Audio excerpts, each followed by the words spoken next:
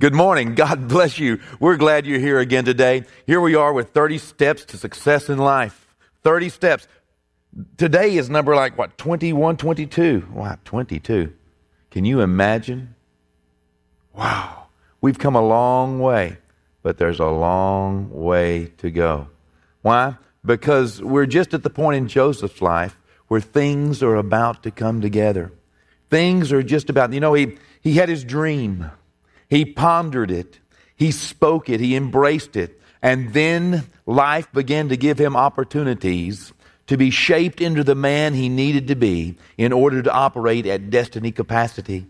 You see, the journey is truly our friend because it is the journey that prepares us when we get to destiny. It's the journey that has honed us and shaped us. It's the journey that has placed upon us the moderate amount of pressure, the common pressures of life. And as Joseph responded properly in each one of those situations, he had an opportunity to be shaped and molded. You see, the Bible says these light afflictions, which are but for a moment, they work for us a far more exceeding and eternal weight of glory. Because we don't look at our temporary situations, we rather look at an eternal perspective. And that's why perspective is so important, that we can understand God is doing something in our life. And it takes time to build a house. And He's building us as a holy temple. He's making us one of the blocks in that eternal abode for Him and His kingdom. Now, listen, it's so important that we realize that life is a journey. And on that journey, you will have plenty of opportunity. You will have daily encounters with opportunities, challenges, many people call them. Some people, experience temptations, testings, trials, tribulations. All of these types of pressures come to us not to break us, but to make us.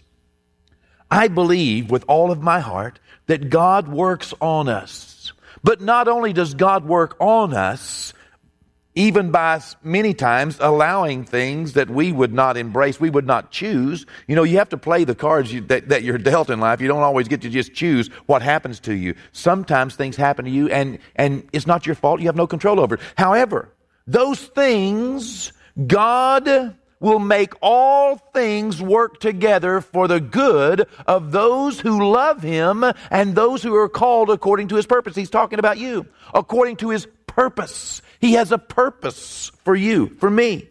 And those things which happen to us, they will work on us. And if we will be conscious of what's working on us, we can allow the Word of God to work in us about what's working on us. Don't just let what works on you work in you. Because if what works on you works in you, sometimes you just get frustrated because, I didn't need this today. Oh my goodness, all the things that come to you and put pressure on you. If you let those things get inside and begin to work in you, then what works on you, if it works in you, it'll work out of you and you can become mean and nasty. You can become frustrated. You can become bitter. You can become angry. You can become unforgiving. You can become very temperamental, cynical, skeptical. You can become all the things hateful that you don't want to be. But when life works on you, let God's Word work in you. If you'll let the Word of God work in you about what's working on you, then the will of God will work through you. God will work through you if you let Him work in you about what's working on you. Life offers us plenty of pressures, plenty of opportunities. But as one man said, a diamond is nothing but an old piece of coal that made good under pressure. It's that pressure of life that forms us and channels us and presses us. And then we take this precious Word, the principles, the stories of the Bible, and we meditate on them, and we put them into our lives so that whenever the enemies come against us, when we know people are persecuting us, and we know that people are being hateful or evilly entreating us, what does Jesus say do about that? He says, well, don't just do the eye for an eye thing. He said, rather pray for your enemies. Love your enemies. Do good to your enemies. And as you do those things, as you let the Word of God, as you let Jesus' Word, as you make yourself Meditate on that word and display that word, and let the word of God work out of you, and love and prayer and doing good to those who are persecuting you, doing good to those who are evilly treating you. As you do that, then you are becoming more and more into the image of God. And not only does God heap coals of fire upon the heads of your enemies, it also changes you as a reflection of the love, joy, peace, long-suffering, gentleness, goodness, faith, meekness, and temperance of God. Because as that word works in you, those fruits of the Spirit begin to be produced in your life. And all of a sudden, you actually have forgiveness. All of a sudden, you're not bitter and angry. You are filled with joy. That's why we can count it all joy, my friend, when you fall into divers temptations. When tribulation comes, count it all joy, knowing this, that tribulation works patience, and patience experience, and experience hope, and hope will not make you ashamed. Hope is the anchor of your soul, both sure and steadfast. So we must allow the Word of God, the will of God, we must allow the witness and the testimony of God to work in us about what is working on us. And that's why we are taking these 30 steps to success and doing our best to put them in proper perspective and place in our lives. Because we're going to meet challenges. And at some point, you'll have a temptation to be filled with pride. Don't be filled with pride. God resists the proud. One element of success is humility. Amen? Don't be so aggressive in every situation. Why? Because one of the elements of success is meekness. It doesn't mean weakness, but meekness. The demonstration of a quiet and a gentle spirit. Don't let the pressures of life make you push you into a place where you compromise your integrity. Why? Because character is what it takes in order to keep on that mountain of success. Also, we want to make sure that we don't allow life to press us into a place where we withdraw, where we atrophy, where we sit back, where we isolate ourselves. Why? Because participation, God demands that we participate. So let the principles of God, especially these things we're learning in these 30 days, let these principles of God work in you when all of life is working on you, and all of life is trying to get you into a place that tells you can't dream. You see, that's what happened to the children of Israel. The Bible says they were taken captive, and when they were taken captive and taken out of their homeland, they hung their harps upon the willow trees, and they sang the songs of Zion no more. But one day when God delivered them, the Psalm says, when God turned the captivity of Zion, we were like men who dreamed. All of a sudden, we could dream again. We could dream about living the dream. You can afford to dream. Don't let life tell you can't dream. Why? Because it is a first step to success. It's the first step to getting out of where you are, if you don't like where you are, to changing your life. It's dreaming, allowing God to inspire you with what God is able to do in this situation. Not what you're able to do, but what God is able to do. And He can do all things. Nothing is impossible to Him. And He also says nothing's impossible to you if you believe, and you can do all things as well through Christ. Today, we're adding this element to our life called attentive. It's the art of paying attention, the act of actually paying attention. Imagine Joseph had come all this way.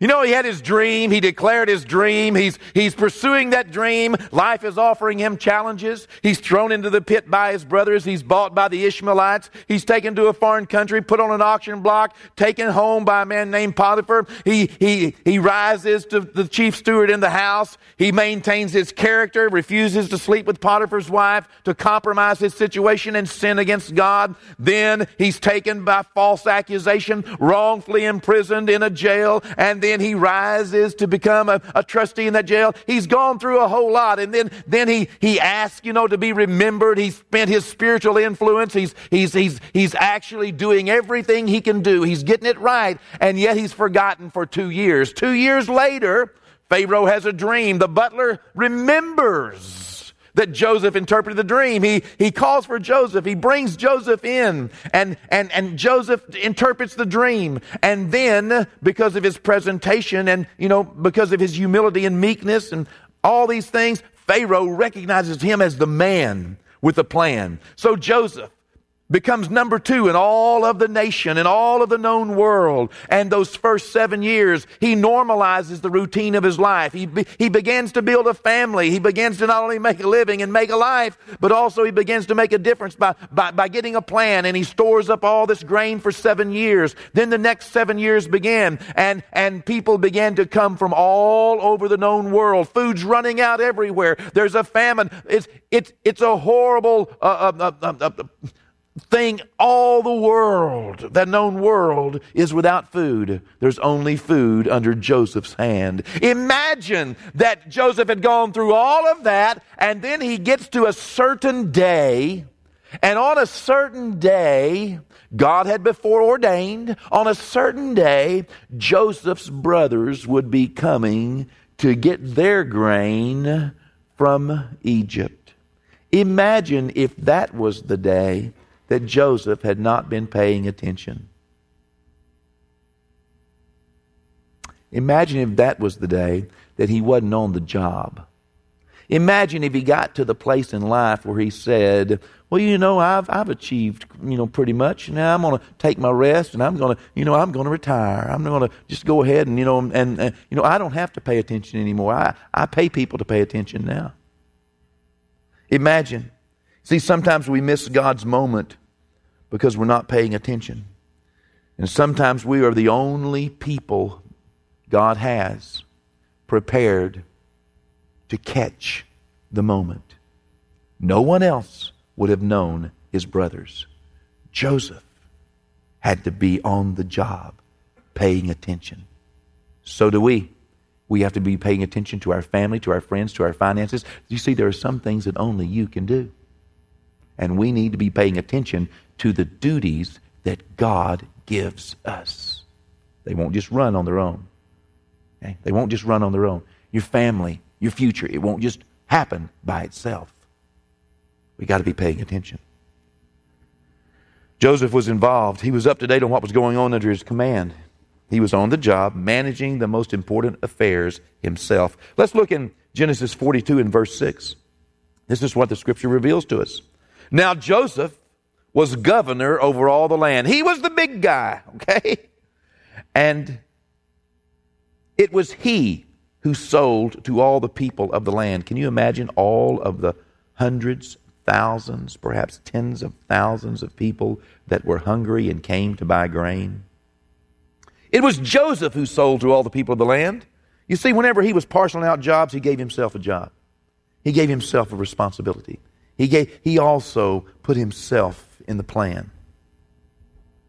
Evidently, he was on the job because it continues in verse 6 saying, and Joseph's brothers came and bowed down before him with their faces to the earth.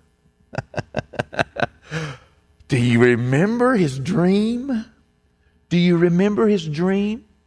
Well, his dream may never have come to pass if Joseph had not been paying attention to his own duties, to things that perhaps he was supposed to do. There are some things that every one of us are given to do. And we need to know what those things are, and then we need to be found on the job. The Bible says, blessed is the man whom when the Lord returns, he shall find him doing what he left him to do. You see, there are some things which only you can do. Some things which can only be done by you. And we need to realize that sometimes when things aren't working, it may be not because we sent a bad messenger, not because we letting somebody else handle something and they don't know what they're doing. They may be trying all they can. But not one of Joseph's helpers would have recognized his brothers. You see, there are some things, some plans of God, which will only unfold in the next step if you are on the job of life. Some things can only be accomplished in your family with your hand on it. Some things that have your hand on it won't be accomplished because it's someone else should be paying attention. You know, it could be the dad, it could be the mom, it could be the child, it could be the boss. sometimes employees try their very, very, very best. The boss comes in and boom, he just makes it happen. Sometimes one person or the other person. That's why being in our place is very important. But even in your place, we need to pay attention to some of the details of our duties. Because some things will only unfold with your hand on it. Some things in your life, some things in your finances, some things in your family, some things in your future, some things in your destiny will only unfold with your hand on it. With your hand on it. And also sometimes you may need to take your hand off of something that somebody else is supposed to be attentive to. Beware, the Bible says, of false prophets. What's he saying? He's saying pay attention. How are you going to know if you're not paying attention? Pay attention to your success.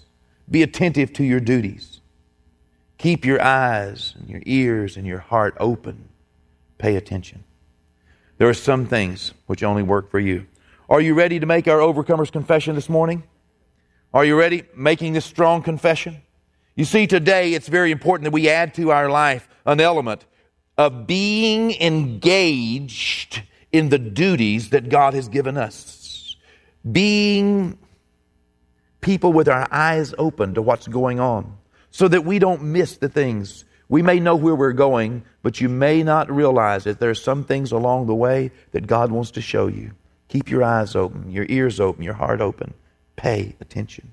Let's make our Overcomer's Confession together. Through Jesus my Lord, I am more than a conqueror. I have the spirit of wisdom and revelation in the knowledge of God.